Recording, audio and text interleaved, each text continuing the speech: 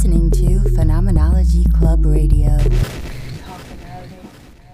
Hello, and thank you for listening to this audio podcast. I am Buttress, the host of Phenomenology Club, which is an interactive online community of artists and thinkers centered around this content that I create and curate online for us to talk about, which is why both our tagline for Phenomenology Club and the subtitle for this discussion series is Talk About It. Most of these uploads are originally streamed live on our YouTube page. If you're interested in interacting with those as they happen live, please go subscribe and turn on the notifications at youtube.com/phenomenologyclub. And in general, to learn more about our club, what we do, and how you can become a member for only $1 a month, please visit our website at www.phenomenology.club. Thank you for listening. Stay trippy. Hello and welcome back to Talk About It, the official podcast series of Phenomenology Club. I am Buttress, your wise and benevolent host, hailing to you from New Jerusalem. It has been 5 or 6 days since my last upload, and in trying to keep with my promise, though I didn't make a promise, and what is a promise anyway, but in keeping with what I said I would do, I am uploading. I am here. I am forcing myself to talk about something, even though I don't feel particularly inspired. Somebody recently asked me if I would do an upload on ways of working, and so that is what I've decided to come in here and talk about. Hello, Hani Ahan. I believe the user who asked me to do this upload is Maxwell. Shout out to you, Maxwell. I don't know if you're here today. It's kind of early. Can we fix it? Yes, we fucking can. We can fix it. That's fucking right. We're gonna fix it. Or we're gonna at least die trying. Fix it or die trying. Hold on. Before I look at that question, that loaded question that Ali Issa just posed to me. What was I saying? Fuck. You got me off track. Everybody knows. Everybody who's anybody knows that one of my favorite ways of working is with the aid of amphetamines and other stimulants, and I am 4 months or so now without the use of amphetamines. Can I get some applause? I'm in pain. I cannot lie to you. I'm in pain, and I am struggling myself to force myself and find new ways of working, even though they really mirror the old ways of working. I'm trying to embody my old ways of working with my new physiology that has no amphetamines in my bloodstream, and it's difficult. It's really difficult. Like I said in the other upload, I've been reading, forcing myself to read when I can't find the stamina to do certain other things, because I know that one of my struggles right now without stimulants is retraining my brain to basically find pleasure in complex tasks the way that I'm able to do with amphetamines. It's difficult to find joy and euphoria while trying to execute complex tasks while I feel tired. I don't know if any of you can relate to this, but I hate feeling tired. It is my enemy. The feeling of tiredness is my fucking enemy. So I've been trying to stimulate myself with various materials to try to retrain my brain, I guess. I don't know. I'm not a fucking psychologist. Stop asking questions. But I was reading Simulacra and Simulation, and I found it incredibly difficult. The language of this text is just bleh. Are any of you French? What is up with French people and words? You guys just love words, and the way you put the words together is just so French, and I don't like it. It's so poetic and blah, blah, blah. I'm trying to think of the quote that I was just like, you know what, I'm done with this right now. Something about nostalgia being only realized in the sense of the fucking, I don't know, it was so poetic. I was like, fuck this. I went to Barnes & Noble and I bought Tractatus Logico Philosophicus, the text by Wittgenstein. I just started reading that today because I've never read that text in full. I've read excerpts. online. Have you any of you read that? I find the language much more accessible, much more straight and to the point, and not French. Stop speaking and writing French. I don't know if you're talking to me, but yes, all you French people, stop it. Just stop. Maybe if I knew French, you know, maybe it reads better in French. Every time I've ever read anything by a French philosopher, the translation into English is just so like verbose and poetic. And I feel like this is something people say about the language of French itself, right? That it's so poetic. There's just poetics ingrained in the fucking verbiage itself. I don't fucking know. I'm not French. Maybe I'm French. Fuck. Actually, I've been told I'm French. That long story. I have the Ancestry.com test or whatever, but I don't want to take it because I don't want to be part of these DNA maps that people are building or whatever. Anyway, whatever I'm rambling about. What am I rambling about? Forcing myself to do things amidst my struggle, my pain, the feeling of feeling tired, the feeling of feeling unmotivated. And maybe this is an appropriate time to talk about such things because I know that some of my fellow peers, some of you all, are also having some difficulties in accomplishing tasks. I mean, I've heard from many people that some of us are absolutely thriving in quarantine. Probably depending on your location and how quarantined you actually are. Some people are being incredibly productive and other people are struggling. And other people have the feeling of wanting to be productive but are struggling being productive for various reasons. So let's talk about ways to work. I know many of you are artistes. I am also an artiste, and this is probably where I have maybe some of the best ideas. How are you guys feeling, first of all, before we get into it? Have you guys been being productive? Do you find you are struggling? What are your favorite ways to work? Let's talk about this. Oh, and also let's talk about the question that Ale Isa posed to me. They wrote, I don't know if this question is stupid. No stupid questions, Ale Isa. I don't know if this question is stupid, but is art work? What a question. Well, what is work? Oh God, are we gonna do this? Yes, let's fucking do it. What's work? Miriam.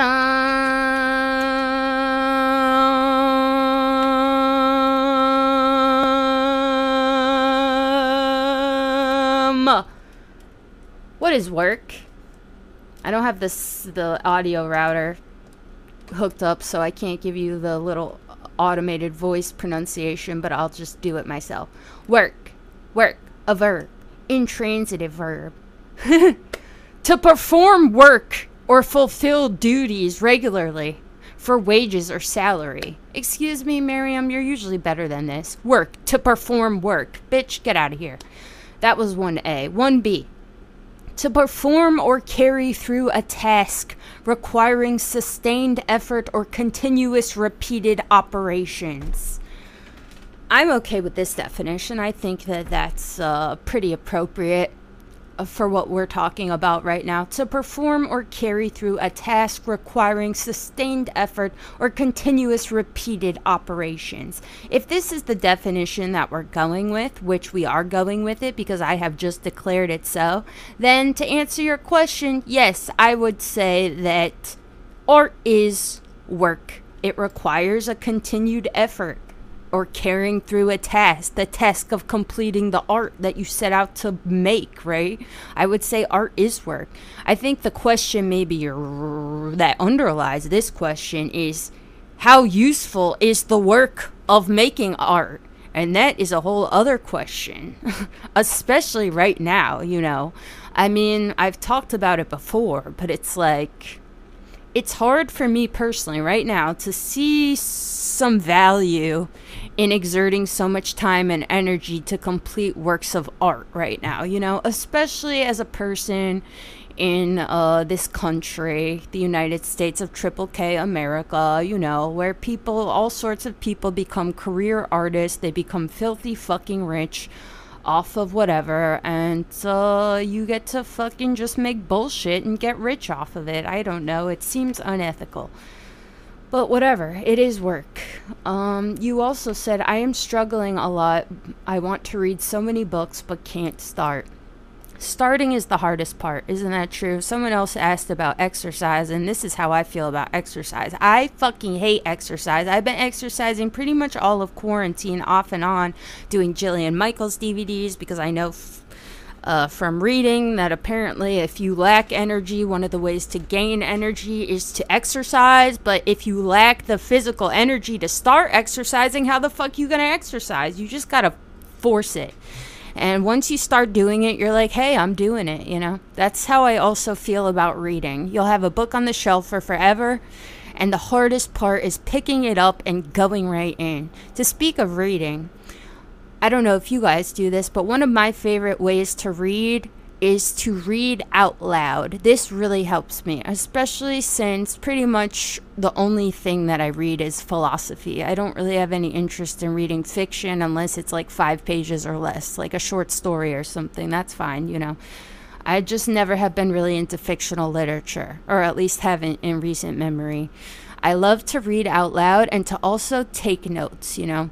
And this is something that I think is really important when you're reading philosophy, especially to be taking notes and to be reading slowly and out loud, and also articulating back to yourself the arguments that you just read. This is what I was doing today, and it was really difficult. And I told myself I could not advance in the text until I could speak back to myself a nice little paraphrase of the ideas that I had just read, you know. Because with philosophy especially, I don't know about you guys, but this is part of my frustration with a lot of these philosophy enthusiasts and nerds out here, philosophy grad students, philosophy PhDs. I mean, I've said it before, some of the dumbest people I've ever met in my fucking life are philosophy majors. And why would that be? It's so weird, you know, because philosophy is all about being fucking smart, right? So why are so many philosophy people fucking idiots?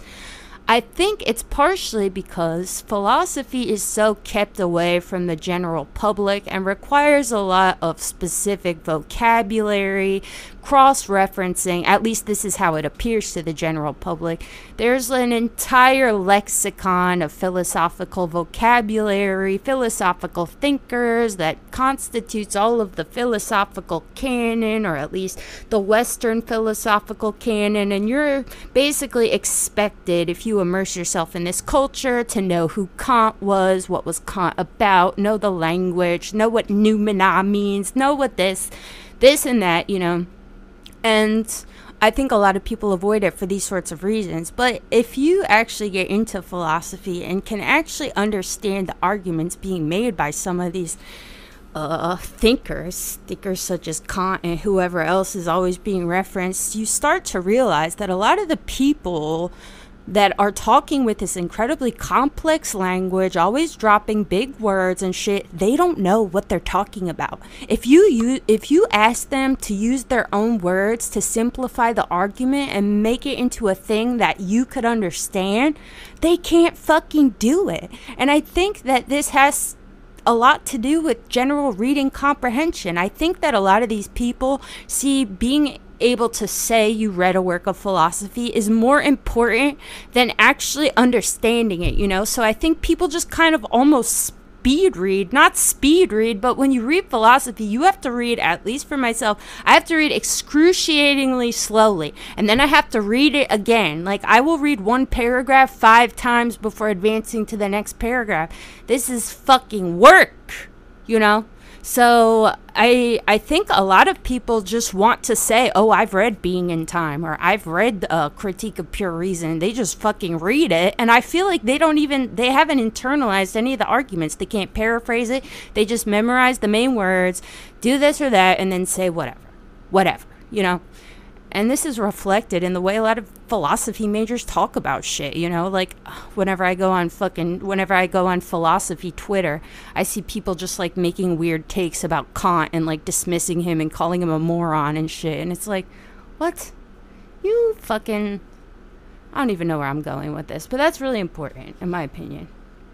But let's talk about this idea that I just kind of alluded to. I think that the hardest part of all work is really formulating a strategy for what you're going to do. Because, like, and having a goal, a clear goal, you know, because when it comes to like reading philosophy, like I was just saying, my goal when I read philosophy is to be able to understand and fully comprehend what I'm reading in a way that I could articulate it even back to some of you who may have never read any philosophical text ever. I want to be able to paraphrase the ideas in a way that is clear, concise, and understandable, because I think that, you know, the importance of philosophy is what it is what it affords you as an activity, you know, not some school of hyper specific knowledge. So this is my goal, and this is part of why I spend so much time reading it so fucking slowly and taking notes and looking up words that I encounter that I'm not familiar with and shit like this, you know. I think that a similar approach can be taken for all work, you know. We need a fucking plan, because I think one of the main obstacles and hindrances to getting shit accomplished in the realm of work is having no plan, having no goal, you know. Aimlessness is so dangerous. Aimlessness is dangerousness, okay? And I think about myself when I first started to get into the work of making art specifically. I wasn't entirely sure what I wanted to do. I kind of knew what I wanted to do, and I wasn't really sure how to do it. So I would come home from my other work, the work that made me money every day, and I would just open like Final Cut or Jitter or Max MSP and just kind of do a bunch of aimless bullshit, not exactly knowing what I wanted to do, which I think is an important part of the process. But because I had no goal, I had no ways of achieving a goal, you know. When you have no goal, you can just meander into any direction and do nothing for forever and paint a fucking picture that you don't really end up feeling any sort of way about, you know. But this is useful too, because I think that what was I just saying? God, what was I saying? I just read Pete's comment that said, that makes sense, you didn't like simulation and simulacra. It reads like fiction at some points. Exactly. It was so poetic. I'm going to finish it. I'm going to finish it because I need to. And I actually really liked a lot of the ideas that he was throwing out at me. But I'm like, dude, my brain, I can't. I need something more straight and to the point, you know, which Tractatus is really affording me. I need something straight and matter of fact. Don't bog me down with all your French poetic bullshit, okay? Anyway, what was I saying?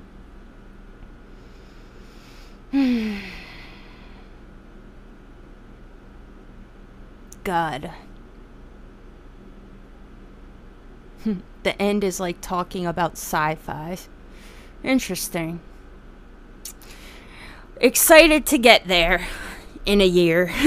The book's not even that long. I'm so slow. Even with Baudrillard, I have to read each paragraph over and over, and then I'm like, do I even agree with what he's saying, or what is he saying even founded on, you know? Ugh, God, it's hard. Dylan's talking about Wittgenstein. I'm not that well versed in Wittgenstein, but I think this is basically what his shtick was, that there is too much miscommunication, talking about zero limitations. Well, I mean, the Tractatus is basically like his theory of logic, if I'm not mistaken. I mean, I'm just starting it. I actually kind of want to start and finish it today, but I don't know if that's possible because, like I said, I'm an avid highlighter and rereader, so I don't know if that will be possible. People are just dropping out of this chat. They're like, what the fuck? See, this is a bad way of working, but I don't give a fuck. Have any of you read this text? We could talk about it for a second. It's basically a theory of logic.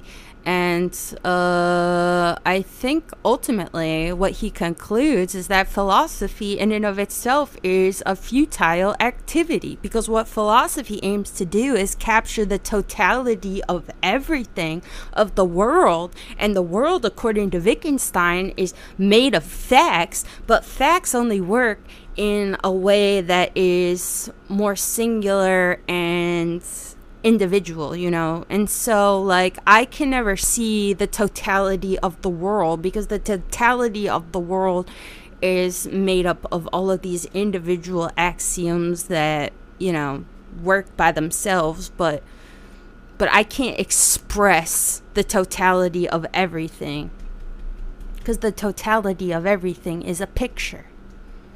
This is my very anecdotal ideas on what I think, preliminary ideas on what I think Wittgenstein goes into. And that's why I believe at the end of the text he basically like delves into mysticism and says that he like kind of embraces mysticism. I mean, he was a Christian, right? He ended up becoming a Catholic or something, and then also at the end of Tractatus he was like, I solved philosophy, I'm out. Like, get out of here, guy. But yeah, that's fun. And part of the reason, well, see, I was, this is so stupid.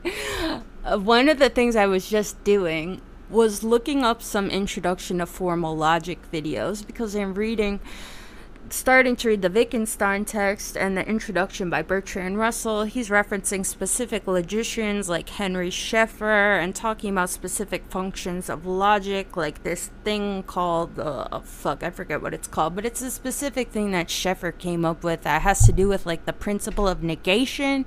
Like if P is P, then P is not Q, or some bullshit. I was trying to look this up because I keep encountering all of this like formal logic symbology and all the philosophy I've been reading, and I'm like, what does this mean? I hate having to stop and Google. Like, I didn't even know that FX was short for function. But these are the sorts of things you have to do, okay, to try to get back on topic. God damn it. This is so bad. Maybe I'll do another one, because this is just ridiculous. I don't care. I'm having fun.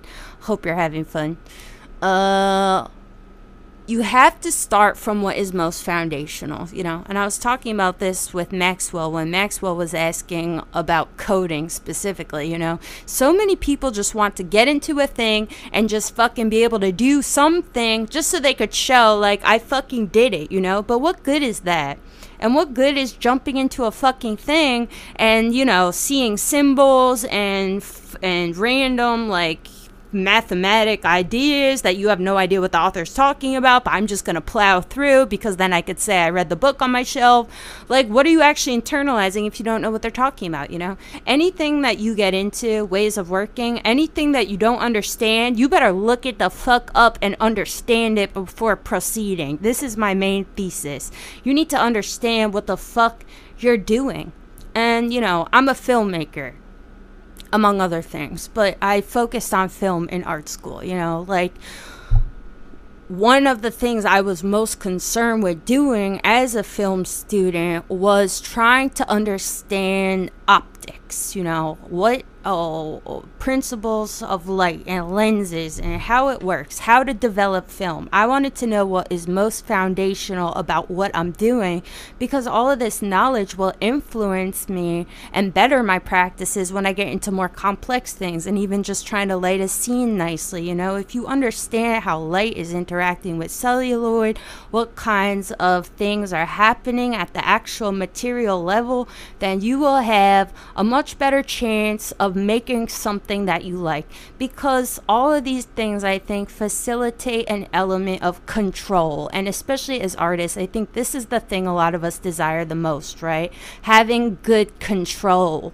Whether you're a painter, a filmmaker, a musician, we all want to become experts at our very tools so we can make exactly what we want to make. Because how often do we all have some pure and perfect image, picture, shout out Wittgenstein, in our head of the final product we want to create, or at least something we can sort of see it through some sort of hazy mental image. We know what we want to make, but when we set out to try to make it, we can't fucking make it because we lack control of our own materials. And how are you going to have control over a material if you don't understand the material? So if you're a filmmaker, if you use digital shit, you better understand what is happening on the most fundamental level. How does a camera work? What is a camera? What kind of technology creates a camera? What are pixels? What kinds of compressions are being used? What is compression? Same with music shit, you know. I know that compressors kind of do this. What do compressors do? If you make music and someone asks you, what's a compressor? And you can't answer them, or what do compressors do? Then you got a fucking problem. You better look it up and see what compressors do. And as soon as you do, you will be like, wow, actually, now I'm finding that I can do compression better because I know what a fucking compressor is. Or EQ. I think I said that. You know, understand your tools so you could get that fucking control. And you're not going to understand your tools if you don't start at what is most basic. And this is part of why I'm reading Wittgenstein, you know, because this is kind of what he's doing with the Tractatus.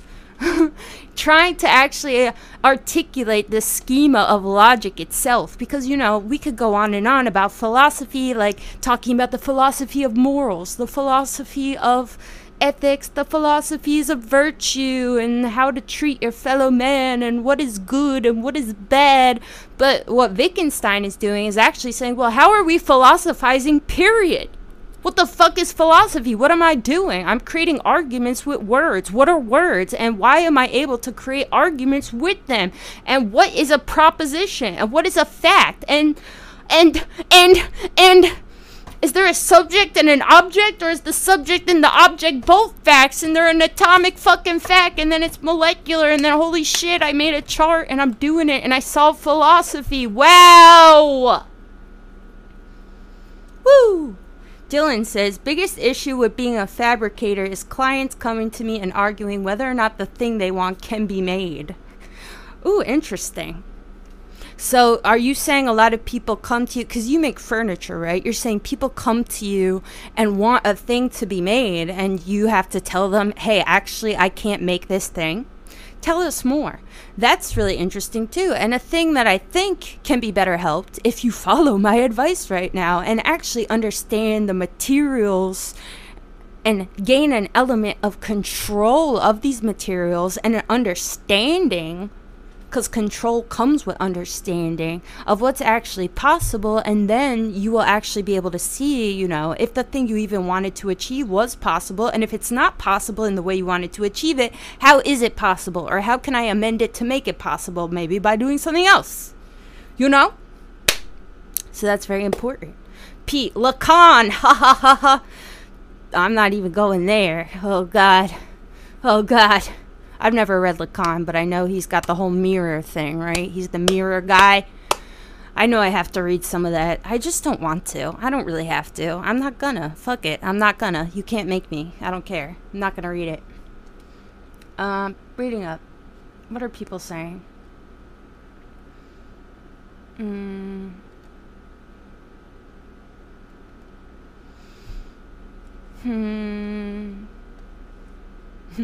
Abraham Lincoln, what do you think about people making a living off of stock market trading? Shit, I don't know. Whatever. We all have to work, I guess, right? Fuck it. I mean, if you don't, you did.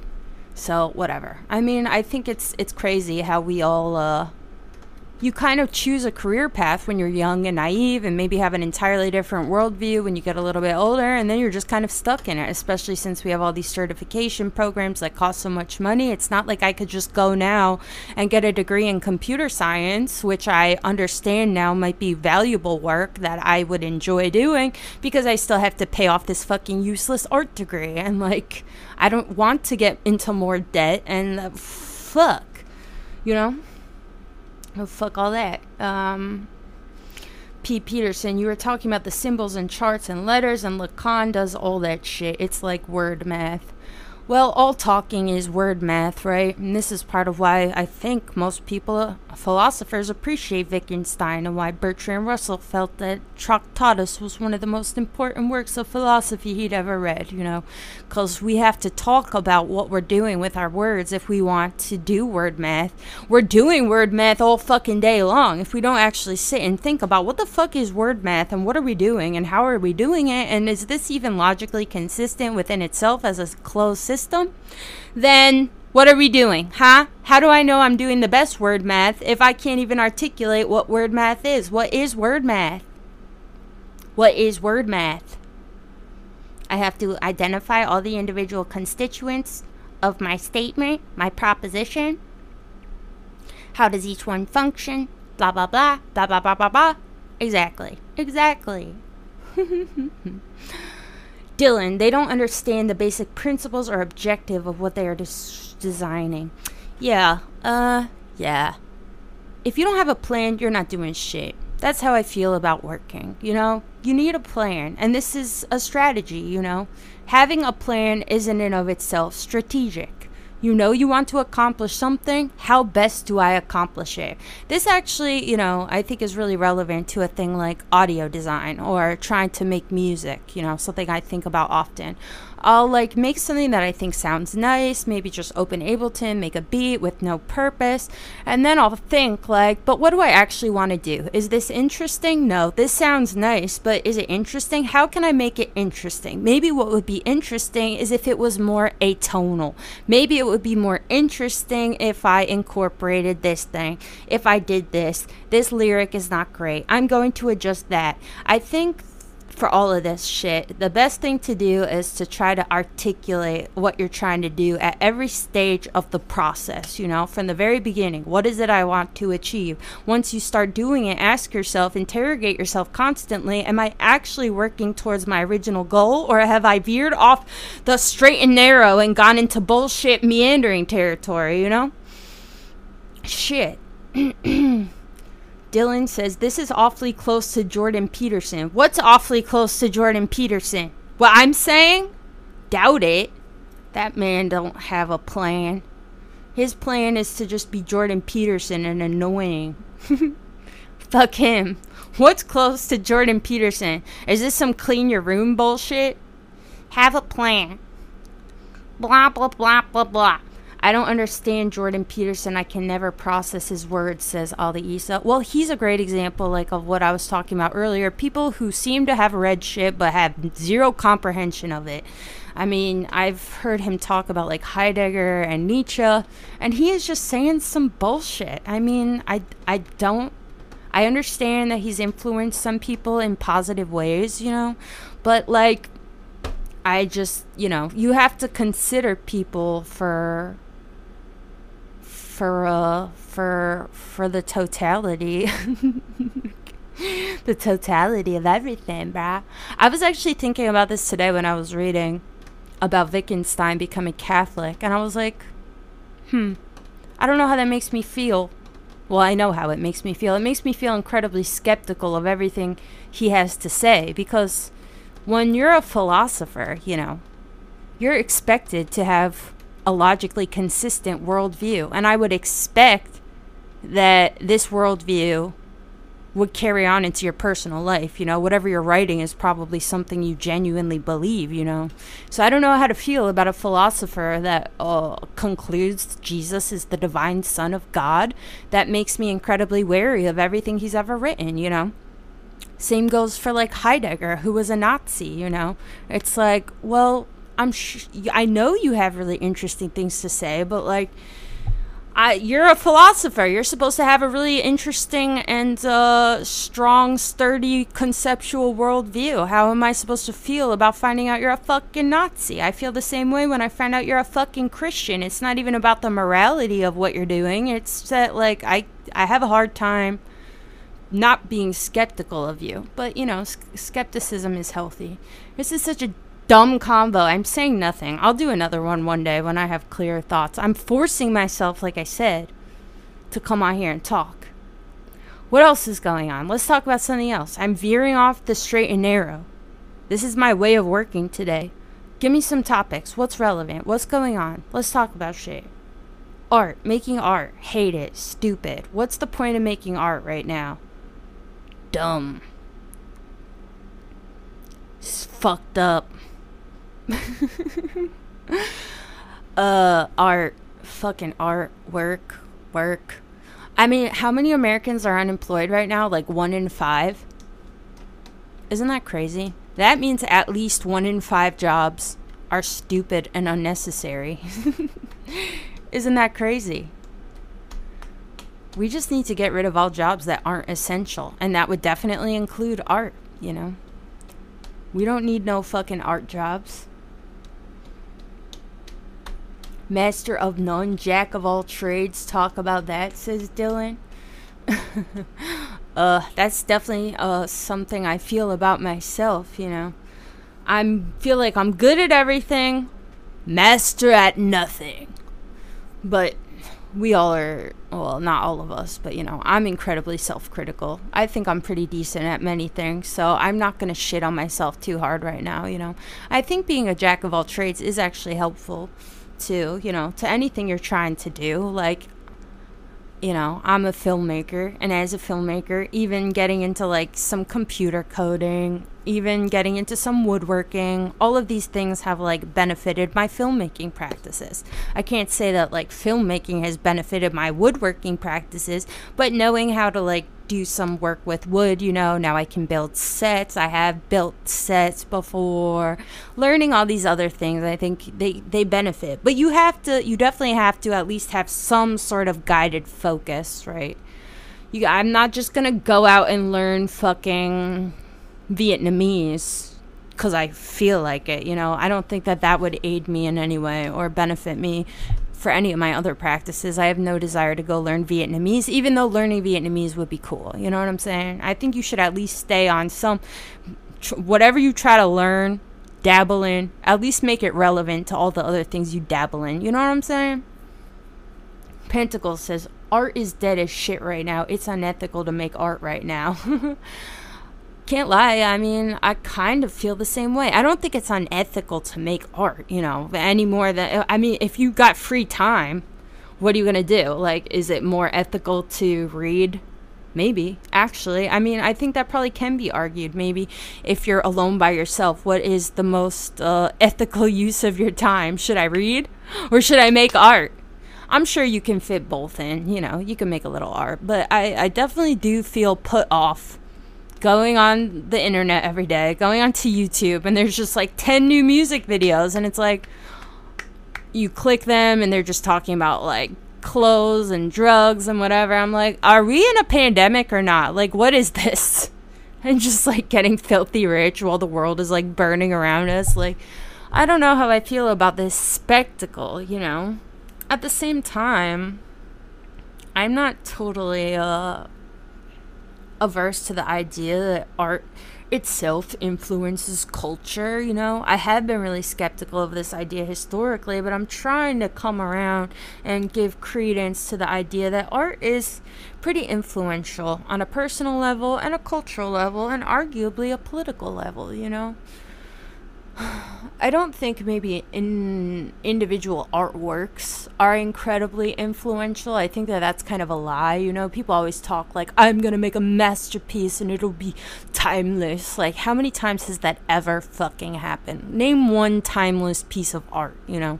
The works of art that are considered the most timeless are not really timeless at all because they become staples of art specifically for their time period. Thinking about the Sistine Chapel or David, whatever, the statue of David. Like, why are these pieces so famous and quote unquote timeless? Because of the time they were created. If you created that right now, it would be nothing, you know. So art is incredibly dependent on its context, you know, but I try to think about like film and stuff, you know, or music. Like, what are the most influential pieces of art and music from the past century, you know? I think it's more the totality of all of them coming out, the trends that you contribute to, you know, like, I'm not sure if it'd be accurate to say that one jazz musician was necessarily the one who changed the entire game, though I'm sure there are ones who influenced pretty much everyone in their general sphere, which made the whole trend, the wave, take on a certain form, you know what I'm saying? I don't know what I'm talking about, but, you know, I don't know. There's just, it's, I don't know, man. Celebrity is like, celebrity has become kind of repulsive to me, you know, especially because I think it's a thing many of us desire, and I'm skeptical of that desire itself. Where did it come from? This desire to be stand out above the fucking crowd, to be remembered, to be admired, to have people flock around you and love you. I think many of us desire that, for reasons that are quite reasonable, you know. I think I desire that to a certain extent, but then I think about why I desire it, and I go back to art. And I think that art poisoned me and made me desire greatness and influence and this and that. And why do we desire influence and greatness, you know, really at the root of it? Why do we partake in all of these things? I think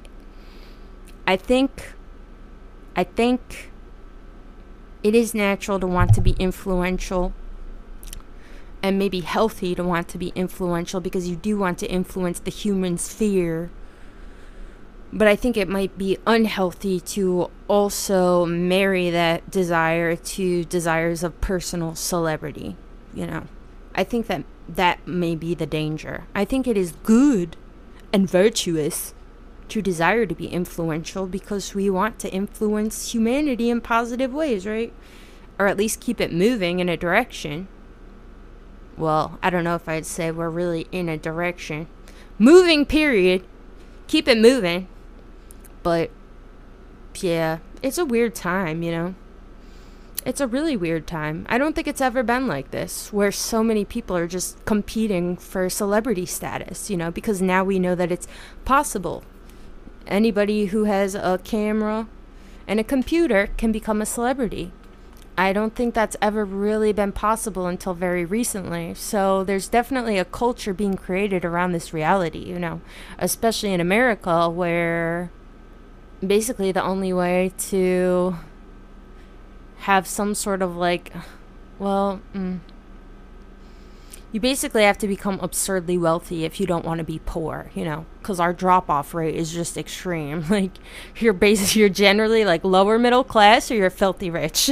There's like no in between, you know. So I think I also understand why many people now in the current reality, where it's like you can become some crazy celebrity making a ton of money if you just have a camera and a computer and happen to go viral. I understand why a lot of people aspire for that from a financial perspective, you know. Excuse me.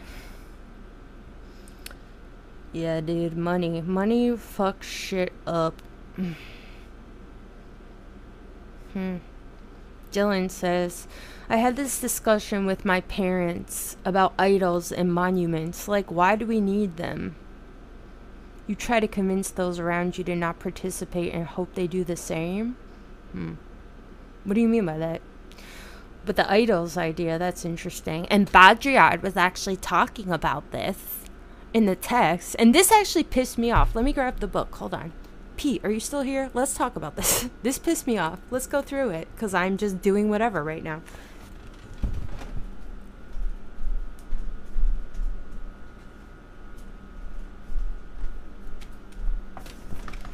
Okay, I have the book.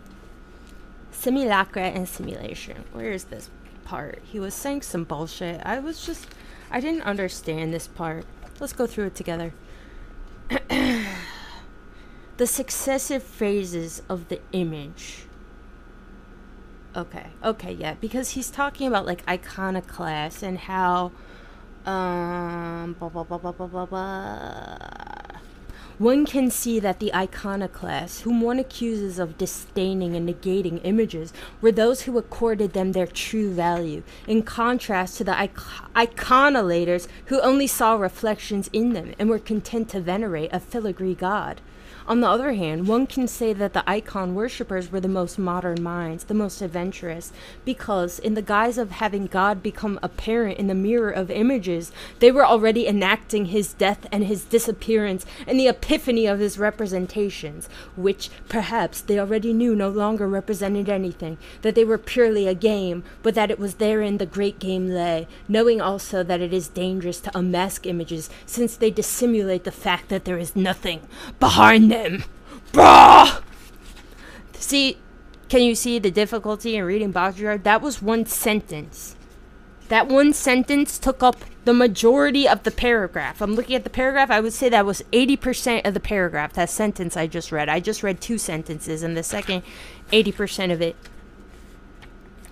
was of one sentence. Baudrillard, goddammit.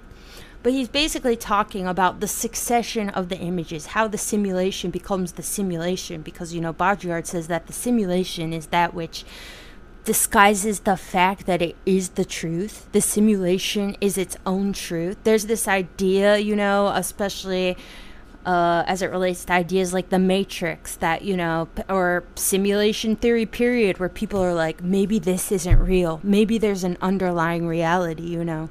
But what if this is a simulation, but it's also real, you know? What if, like, everything is, like, real and also not real, you know? And he talks about the succession of the image and how basically the image itself has been divorced from representation. That the image doesn't actually represent anything, but people still act as if it does, you know? He says, such would be the successive phases of the image. Number 1, it is the reflection of a profound reality.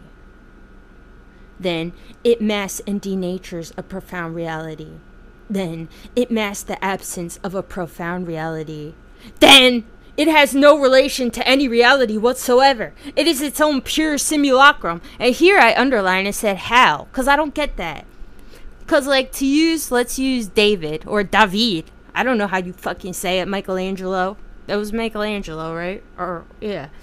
The sculpture of David, okay. Number 1, it is the reflection of a profound reality. I would say that's accurate. The statue of David is a reflection of human anatomy, right? The anatomy that constituted David, or David, you know. It reflects this fact of human anatomy. Then it masks and denatures a profound reality, which I think is also true. It's almost this idealized version of human anatomy. So in a sense, it does mask the truth, quote unquote, of human anatomy itself by externalizing this amazing image made of marble. It's so sleek. There's no flaws or imperfections in his skin, and even, you know, what kinds of flaws and imperfections might exist that in a way that we could observe if we were observing his actual human anatomy and presence, we can no longer observe because we have this idealized marble sculpture that basically is just kind of referencing the beauties of his human form, which in a sense is sort of manipulative, right? It's not really a person, it's a representational image of a person that in a sense masks and denatures the reality of anatomical personhood itself. You know what I'm saying? Then it masks the absence of a profound reality. See, I don't know how this would relate to the David sculpture. It masks the absence of a profound reality.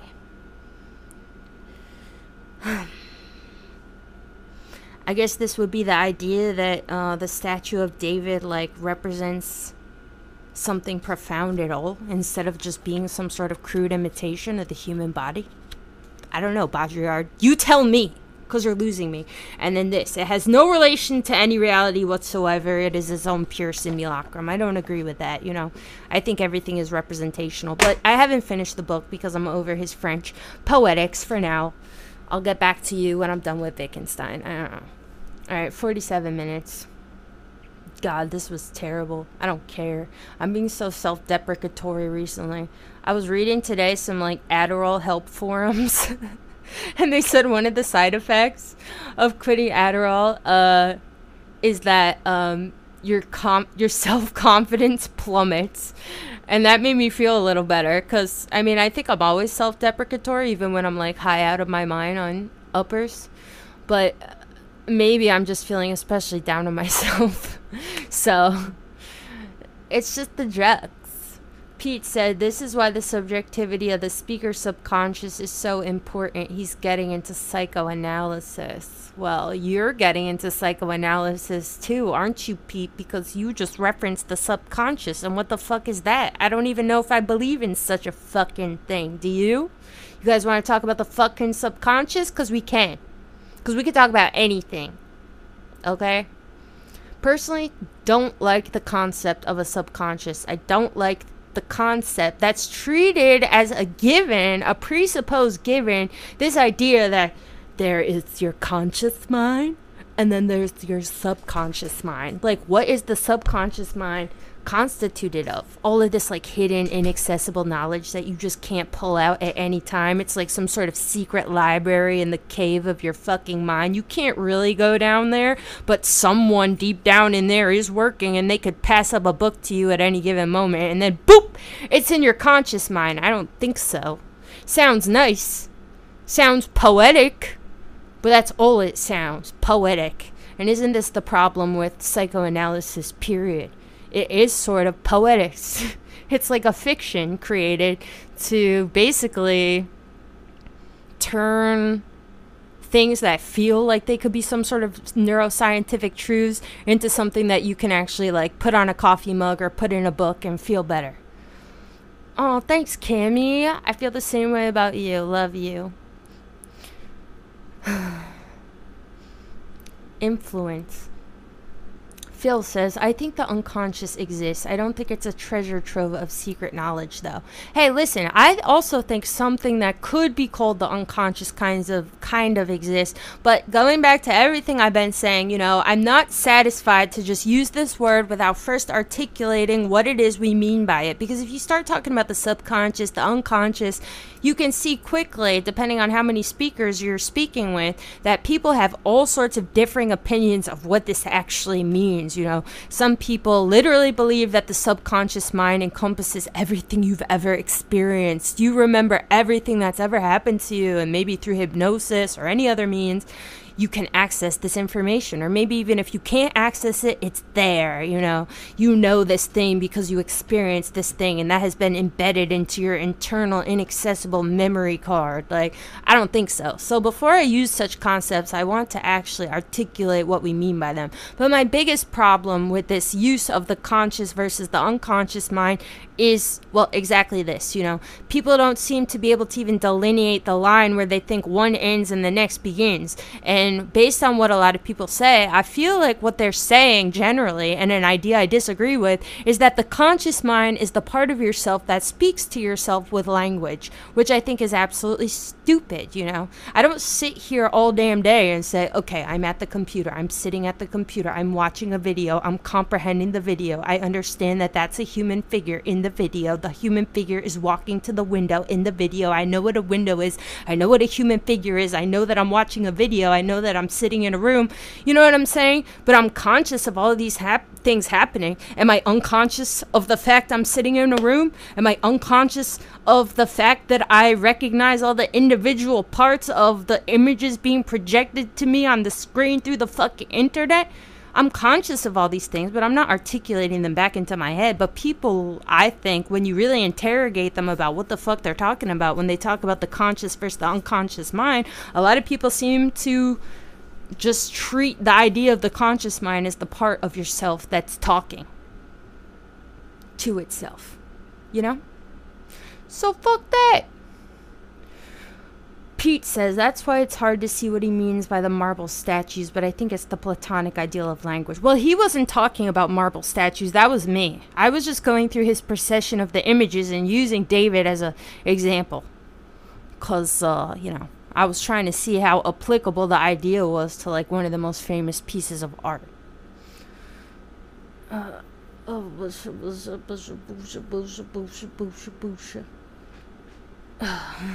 Dylan, all narratives are inherently biased.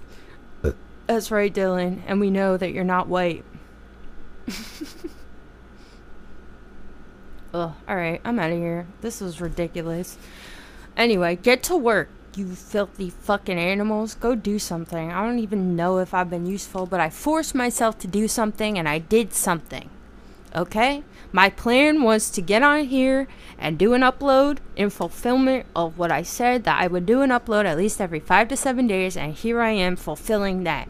At least I had a plan and I executed it, okay? And now I am going to go execute some other plans. Okay?